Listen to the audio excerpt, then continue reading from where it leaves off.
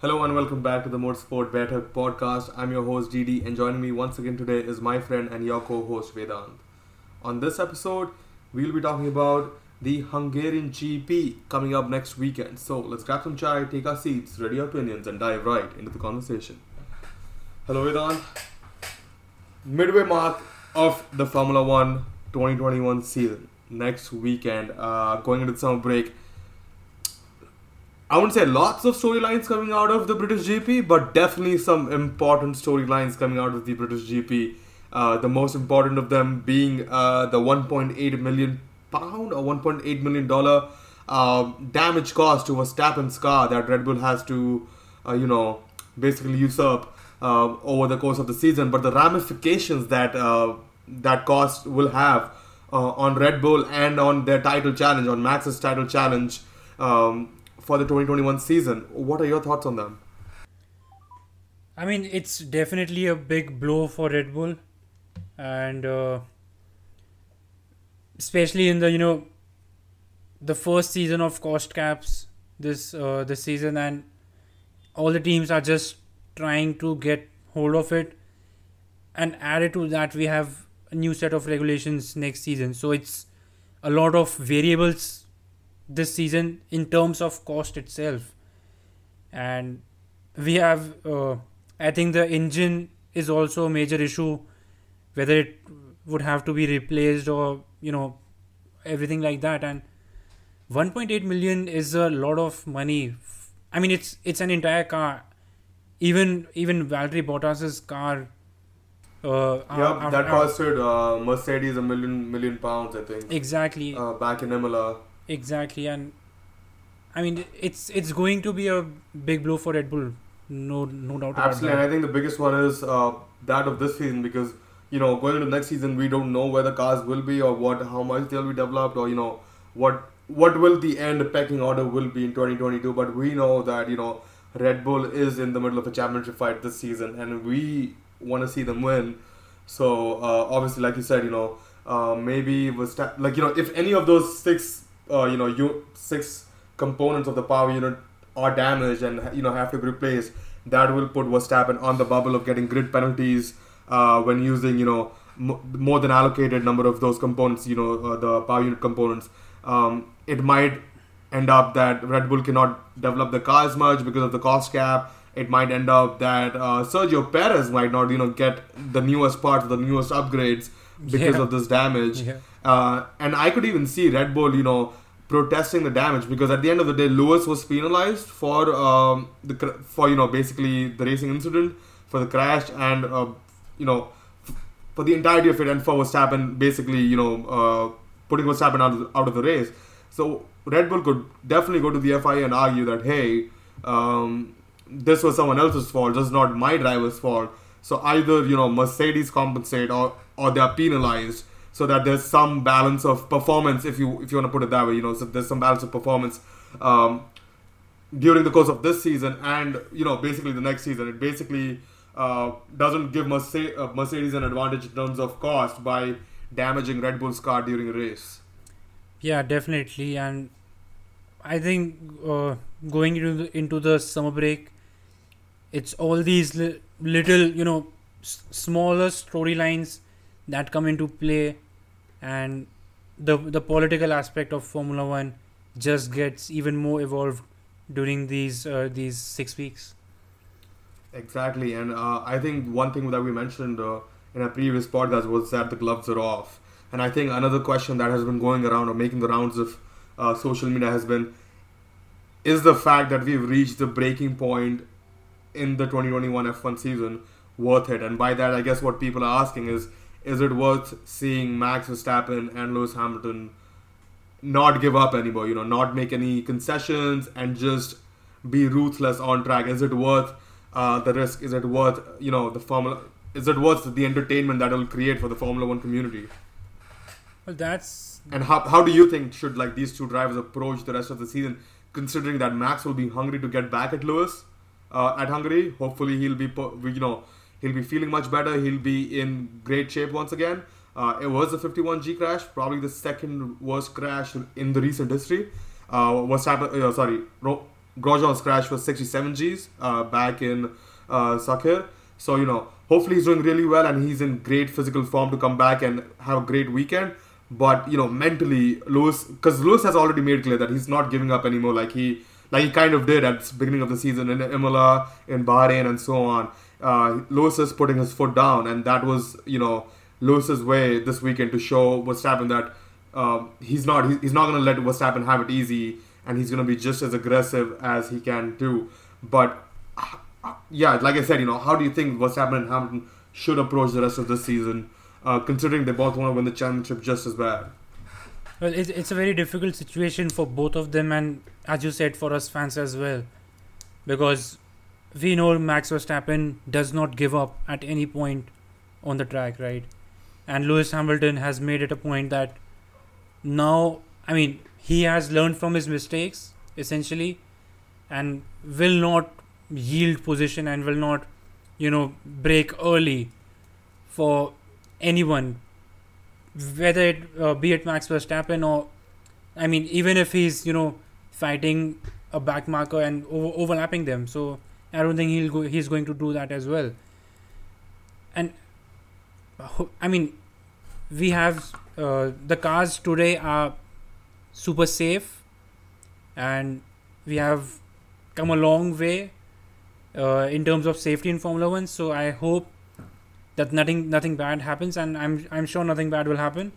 But as you said, the element of risk has just gone up, and I think it's going to be a physical season, if you want to put it that way. Yeah, I'm sure it will be, and it will be interesting. It will also be interesting to see, especially for the fans who love a bit of drama, how Toto Wolff and Christian Horner get along for the rest of the season.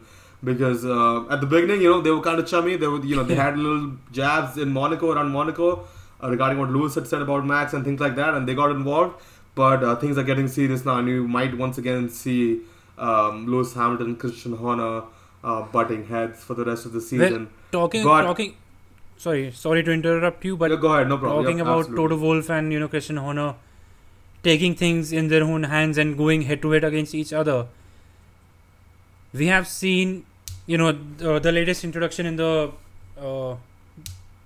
team radio graphics, the FIA team, like the teams and FIA radio interchange, and I think that just shows you how little schoolboys these team principals are, because Toto Wolff emailed Michael Masi some regulations. I think didn't Toto Wolff also go to the stewards after the race? Yeah, Toto Wolff did go to the stewards, and I think FIA issued a directive saying that if this happens again, there'll be some sort of penalty or disqualification for the teams or something like that. Exactly, and Christian Horner said that I don't want to go to the stewards because it's their job, and he doesn't understand why Toto Wolff went there, and Toto Wolff sending that email, and these people constantly telling the stewards that, hey, this happened, and all these little things.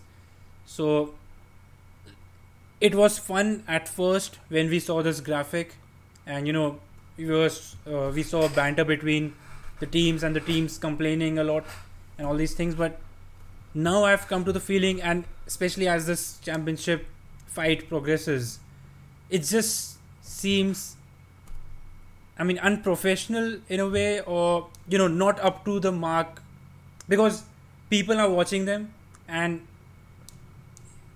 they are heroes for many people around the world, right? I guess, but that goes to show what the reality of the situation is. But at the other point, you said it's. I'm not gonna talk a lot about heroes and how it shows the way it represents Formula One and these team principles as little schoolboys. That might just be the reality of the situation, and we saw that happen with Cyril Abiteboul and Red Bull, Christian Horner when Red Bull and Renault were separating. So we've seen this happen, and I think DTS does a great job of showing that anyway. Even if we don't see that graphic. Yeah. But I think my point comes back to the fact when you pointed out that the stewards are trying to do a job, and you have all these little things coming in from the team principals and things. But at the end of the day, we expect the stewards to do their job without bias, right? And if you let team principals and parties which basically have a vested interest in that situation, incident, whatever that matter is. And if you have them have a say during the race, how can you expect stewards to not be swayed or to not be frustrated with one way or the other? Because at the end of the day, if I'm Toto Wolff and I'm constantly badgering Michael Massey might just take a decision if he gets frustrated against my team. Yeah, We don't know, and we'll have to accept that decision. So I think, like you said, you pointed out, like this is probably crossing a line, and obviously we didn't know about all of this before that graphic came up, and before obviously Formula One let us into the paddock, Formula One and the teams the FIA let us into the stewards room and things like that, and gave us access to the communications, which is why the fans know how things are these days. But even if we didn't know, I think this is really like, as if I was a steward, although it's hard to imagine that, but if I was, trying to take a decision that would affect two parties, adversely, one more than the other or something like that, I would not want to hear from those parties unless it was, a moderated discussion or, we were actually going over the incident in a very professional manner. Where the teams put in their thoughts and what they think should be done, and then I go and assess everything myself without any external input. So I think that maybe there needs to be some sort of limit or some regulation or something that limits the amount of chatter team principals can have with Michael Massey, because over the course of the last year and a half we have really talked.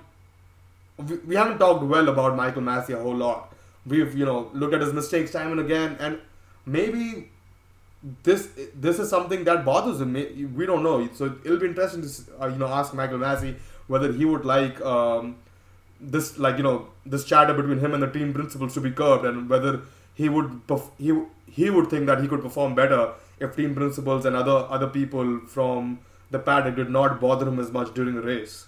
Yeah, definitely. And I mean, I was going to say this, that the stewards are already consistently inconsistent right now, and all these botherings and all these influencing can obviously affect the decisions even more. So as you said, there needs to be some sort of stance taken by the stewards themselves. Absolutely. But going into the weekend, who's your favorite, Vedant? Was it Mercedes, or is it Red Bull? Is it Max Verstappen, or is it Lewis Hamilton, or is it Ferrari? Because like we remember in Monaco, there was a lot of talk that if Ferrari could carry the pace they showed in Monaco to Hungary, they might be in contention for a podium place, or maybe win. Obviously, that seems like a far cry right now, considering how far Red Bull and Mercedes are from McLaren and Ferrari at the moment. But we've seen Charles Leclerc and Lando Norris, put it up there. Even Carlos Sainz for Ferrari. And if Carlos Sainz or Charles Leclerc were to put it on a podium this weekend, I would not be surprised, if I'm being really honest with you. And that might also that also might be my bias speaking at this moment, because I want to see Charles Leclerc get that win that he deserved in Silverstone. Yeah, I agree with you totally. Ferrari can definitely put it up there. We have seen Charles Leclerc qualify very well this season, and it certainly won't be a surprise if he gets pole in Hungary.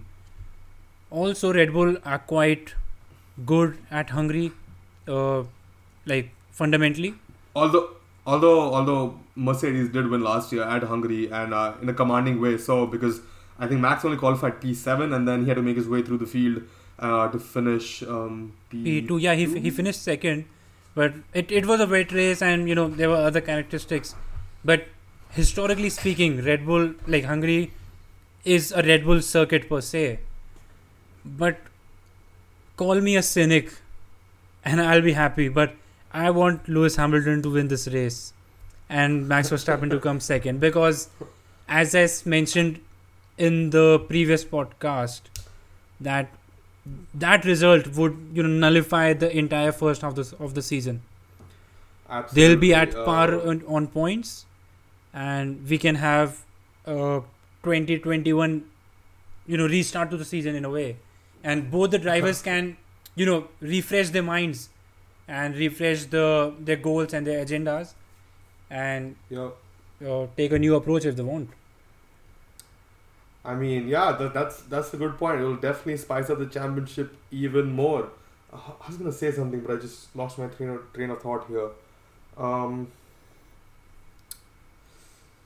yeah, I was gonna talk about the Mercedes development. So obviously, Mercedes brought a lot of upgrades to Silverstone, but it seemed like most of those upgrades were at straight line speed or Yeah. high speed upgrades, especially considering the way Silverstone is a circuit. So I wonder if they have some of the upgrades for basically like a track with a lot of low speed, medium speed corners like Hungary, which is on like they don't have like a lot of high speed corners. It's usually a pretty slow circuit. So I wonder if Mercedes will be as fast at Hungary or whether they have upgrades specifically for this sort of circuit. And that'll be something interesting to see because Mercedes did not do well at all in Monaco. Was Bottas did, but Bottas did kind of put it up there, but he was nowhere near Charles Leclerc or Max Verstappen in that Red Bull and Ferrari. So it'll be interesting to see how Mercedes have developed, especially for Hungary. But again, I think we talk about Mercedes, Red Bull, Max, and Lewis, but they're not the only things in that championship fight. The Perez and Bottas is playing just as important a role in that championship fight between Red Bull and Mercedes, between Max and Lewis. And what can we expect from both of them? Because both Perez and Bottas have had up and down season. Obviously, Perez came into the Red Bull team and he said, I need 5 races before I can put in a performance. And then he got a podium, which was great. And I think that was in Baku. He won in Baku. He won in Baku. Exactly, he won in Baku. And ever since then, it has been kind of sort of up and down. It hasn't been a very consistent performance. Perez did struggle last time out in Silverstone massively, whereas Bottas had a decent weekend. He was still nowhere near Lewis Hamilton or his performance, but comparatively, Bottas was still up there to pick the points. Pick up the points for Mercedes, which is what is needed from both the drivers. Yeah, definitely. The drivers' championship fight is between Verstappen and Hamilton, but Perez and Bottas play the biggest role for the team's championship. I hope Perez can perform more consistently because if Perez does not perform consistently, he only has a 1-year contract right now, and it won't be a surprise if Red Bull let go of him. And I honestly don't want to see that. I want Perez to stay in Formula One for a few more years. Valtteri Bottas, on the other hand, I have had mixed opinions of Valtteri Bottas throughout the years, but he has never shown, like, he has the Mercedes and he has won a few races, but for me he is not that driver that can perform even better. I think he is at his peak, so to say. I think Sergio Perez, over the course of the second half of the season, Sergio Perez might just edge out Valtteri Bottas. It will definitely be interesting to see. But talking about Valtteri Bottas, there have been rumors recently that Valtteri Bottas is signing with Alfa Romeo.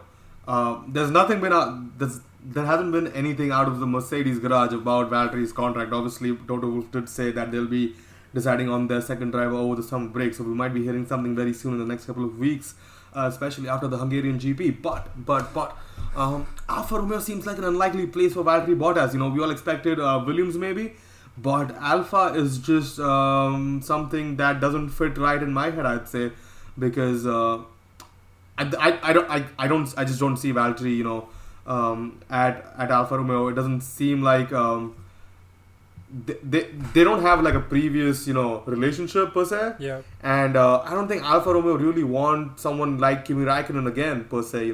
Someone who's on the decline kind of, and who doesn't have that outright pace to put it up there with midfield teams like Alpine and Racing Point.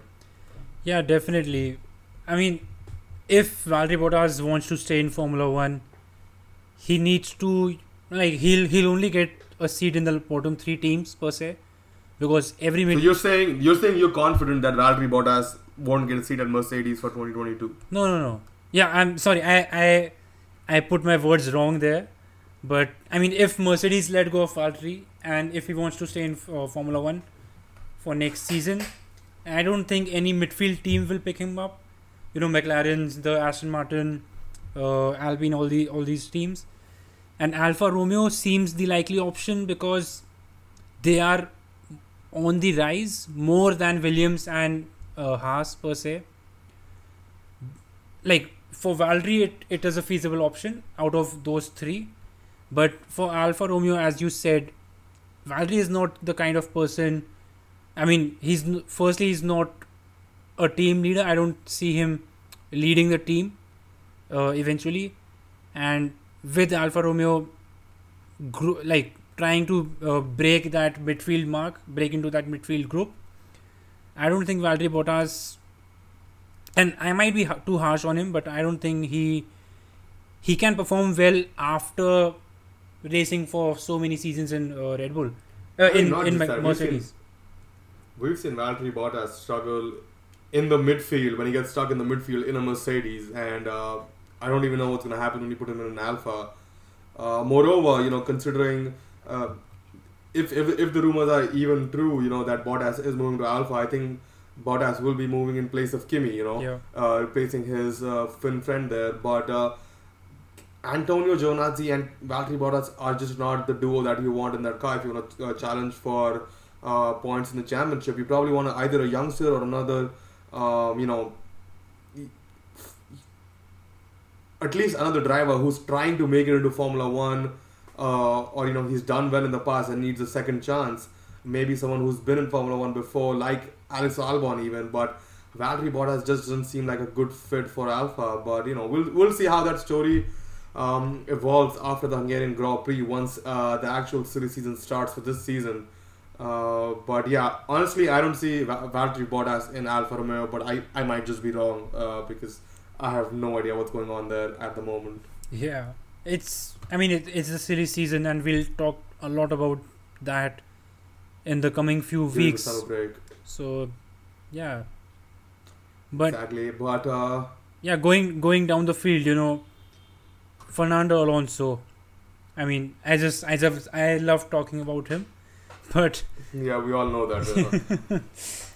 But yeah, so he has had a good few races, but recently he did an interview and he said that he's frustrated that his rivals have not been penalized correctly, and he'll try to change his approach to racing so that he can take the most out of that grey areas that the stewards leave. So I am excited to see a new and more competitive Fernando Alonso. What about you? I mean, I'd say he's pretty competitive now, honestly. But if you can take it to another level, I'm all for it. Like I said in our previous podcast, I was skeptical about Fernando Alonso coming back to Formula 1. But then I did make the comment that if Mercedes or Red Bull wanted a left field choice for a short-term contract in order to challenge for a championship, Fernando Alonso should be their top choice in that case. So I'm all for it. But yeah, we've talked about Fernando Alonso, we've talked about Valtteri Bottas, Mercedes, Red Bull. But let's talk about our favorite Formula 1 driver on the grid, Lando Norris. That man is on a roll. 15 consecutive points finishes. I think the most for a McLaren driver, which is crazy when you think about the fact that Lewis Hamilton drove for McLaren, Fernando Alonso drove for McLaren, Ayrton Senna drove for McLaren. So many greats drove for McLaren for so long, and yet Lando Norris is the longest, has the longest streak for consecutive point finishes and going. Which just goes to show, like I said before, and I've said it multiple times now, I'll say it again because I'm not ashamed of it anymore. Lando Norris is the 2023 world champion. You mark my words, but you gotta give it to Lando, man. Like, his consistency has been top notch. And we've talked about this again. We've talked about George Russell and Charles Leclerc when they came into Formula 1 alongside Alex Albon. We talked about those three, but Lando Norris kind of slipped under the radar, and we were like, he's done well in the past, but we don't know what we can expect from him. But I think of the four people who graduated to Formula 1 from his class, he's probably the best in the game right now. And I'd rate him higher than Charles Leclerc in terms of, my trust for Lando Norris to finish in the points. Like, I wouldn't trust Charles Leclerc to finish in the points as often as Lando Norris, or to put in as good a performance starting up the grid, because Charles Leclerc, we know, is a little bit dicey. He puts in those risky moves. But Lando Norris has a calm and calculated head on his shoulders, and he's done exceptionally well this season. Now, obviously, the question is, can he keep that P3 place in the Drivers' Championship? Both Valtteri Bottas and Sergio Perez are hot on his heels, but not as consistent, which bodes well for the Briton.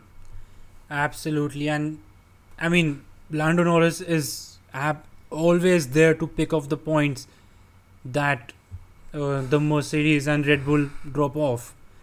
And I think I said this in first podcast after the testing, after winter testing, that if anyone can pick up those points that these top two teams, and McLaren are the prime candidates for it, Lando Norris is the prime candidate for it, they can really affect that championship battle itself. Because if they beat, like we have seen Lando Norris being cautious while fighting Perez and Bottas, not so cautious, but still maintaining his distance, so to say. But if he can beat Perez or Bottas on merit, on a good day, I think that might affect the championship a whole lot. And we know that Perez and Bottas are dropping points massively, and that just I think he can keep that P3. Yeah, now that you talk about Norris affecting the championship, the other thing that I want to talk about was do you think Red Bull and Mercedes will use their customer teams or junior teams as a part of their championship battle? Will Red Bull ask AlphaTauri to block Lewis Hamilton and Valtteri Bottas when they're about to lap them, or after a round of pits? Will they use Pierre Gasly and Tsunoda in that way, or will Mercedes use George Russell and maybe Nicholas Latifi, or maybe the McLaren with the partnership they have, which is unlikely, but maybe George Russell in a way to affect the race from weekend to weekend. Do you see that happening at all, especially I guess in Red Bull's case, who have a much closer tie with their sister team AlphaTauri? I mean, I don't see any reason why they won't do that. Obviously, there might be a controversy. I mean, if things go out of hand per se, but I think they can try it. I think they can influence the championship in that way. It would be unsportsmanlike, so to speak, but then again, you're fighting for the championship. I don't think it's. I mean, as the saying goes, it's all's fair in love and war, right? So, and this is war. This is war. I guess it is, but I don't know. Honestly, I don't see Red Bull like Christian Horner or Toto Wolff doing that. If I'm being honest with you, I just don't see it happening. There might be a controversy or a conspiracy theory arising if one of the AlphaTauris tangle with the Mercedes, or if George Russell tangles with one of the Red Bulls. Yeah. So we might have controversy coming from that, or a conspiracy theory, but I don't really see Red Bull and Mercedes playing that dirty. But who knows, But talking about McLaren and Lando Norris, let's talk about Daniel Ricciardo. He had a better race in Silverstone, and it seemed like he made a step forward finally after the 3 weekends. Now, early in the season, especially after Barcelona, I was of the opinion that, hey, let's not look at Daniel Ricciardo's one-off, good performance and say that he's made a step forward or he's doing better in that car. But I don't know, it was something about his performance in Silverstone which made me feel like, all right, he's taking a step in the right direction, and he's made some progress in that car. I wouldn't say he's close to Lando Norris and what Lando Norris is doing in that car, but I think Ricciardo is starting to figure out what he needs to do differently, or he's either changing his approach, but whatever he's doing seems to be starting to work for him in that McLaren car ever since the Silverstone weekend. Yeah, you're absolutely right. And Daniel Ricciardo himself said that he has accepted the fact that he is not in that same position he thought he would be going into the season. And I think a change in mentality and acceptance of that fact is helping him forge his way forward better. Obviously, the P5 in Silverstone was the peak of his McLaren career so far. We want to see him go higher and higher. But as you said, that performance in Silverstone was vastly different from that in Spain, and it felt like he was on P5, like at P5 on On merit. merit, Exactly. because he defended really well from Carlos Sainz, who we all know does really well in that Ferrari, especially on long race stints. So and it wasn't like he was racing in, where was it before Silverstone, in Austria, where you were defending into turn 4 or something like that, Yeah. where even where Daniel Ricciardo put up a good show, but he couldn't hold Carlos Sainz much longer. But regardless, definitely seems to me like he's made a step in the right direction. One last point that we want to discuss today will be, I think it was something from the Race Fans article that we saw earlier in the week, that as red flags become more common, should F1 ban repairs during suspensions, or just not use red flags as often as Michael Massey is using these days.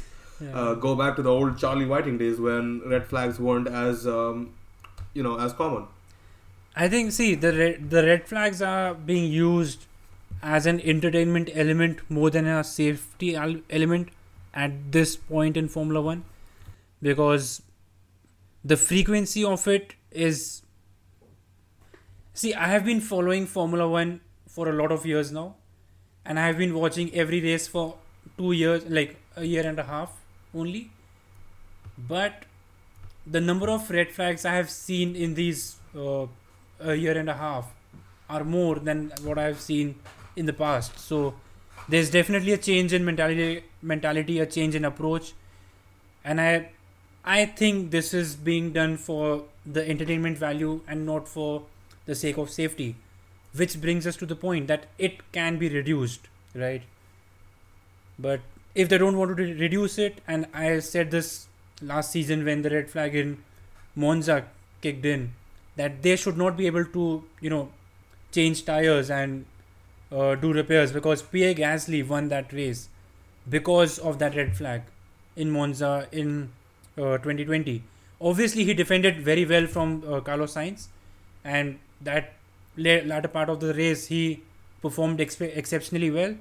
But it was that red flag that allowed him to get get a free pit stop, right? So it's definitely something the Formula One should consider. I mean, yeah, but I wouldn't like to add a lot more to this conversation at the moment, at least, because I would like to go back and go through the rules and see when is a red flag necessary, and figure out those things, and when in the past have red flags been used, under what conditions, and things like that. Because obviously having cars on track while you're making repairs at the barriers is tricky and it's not exactly safe. But it'll be interesting to do a study and at least look into the fact that why is it just that the way we are the crashes that are happening these days are just more and more difficult to take care of. Does it take more time in general for the crashes to be taken care of and the barriers to be repaired? Is that something that has happened in the recent times? Because we've seen in the past where where we know, okay, it's going to take 45 minutes to repair a barrier because of X, Y, and Z reasons and things like that, and that is when you red flag a race because you don't want to lose a lot of track time. But Absolutely. if you're just putting on red flags for, let's say, 15 minutes, then is it really worth it? Obviously for entertainment purposes that makes sense, but from a racing perspective, is it something that is enhancing the racing, or is it taking away from racing in general? For especially for the teams who have an advantage in the race during that time, or are at a disadvantage that they don't know of, but might come away unscathed because of that red flag, like in Lewis Hamilton's case last weekend, when he had a wheel failure, but that was only identified and taken care of because of the red flag after Max Verstappen crashed out. So obviously there are things to consider, and I think even as fans we should look into it before we comment any further. Yeah. Definitely, it seems a little odd that we have had way more red flags in the recent past than ever before.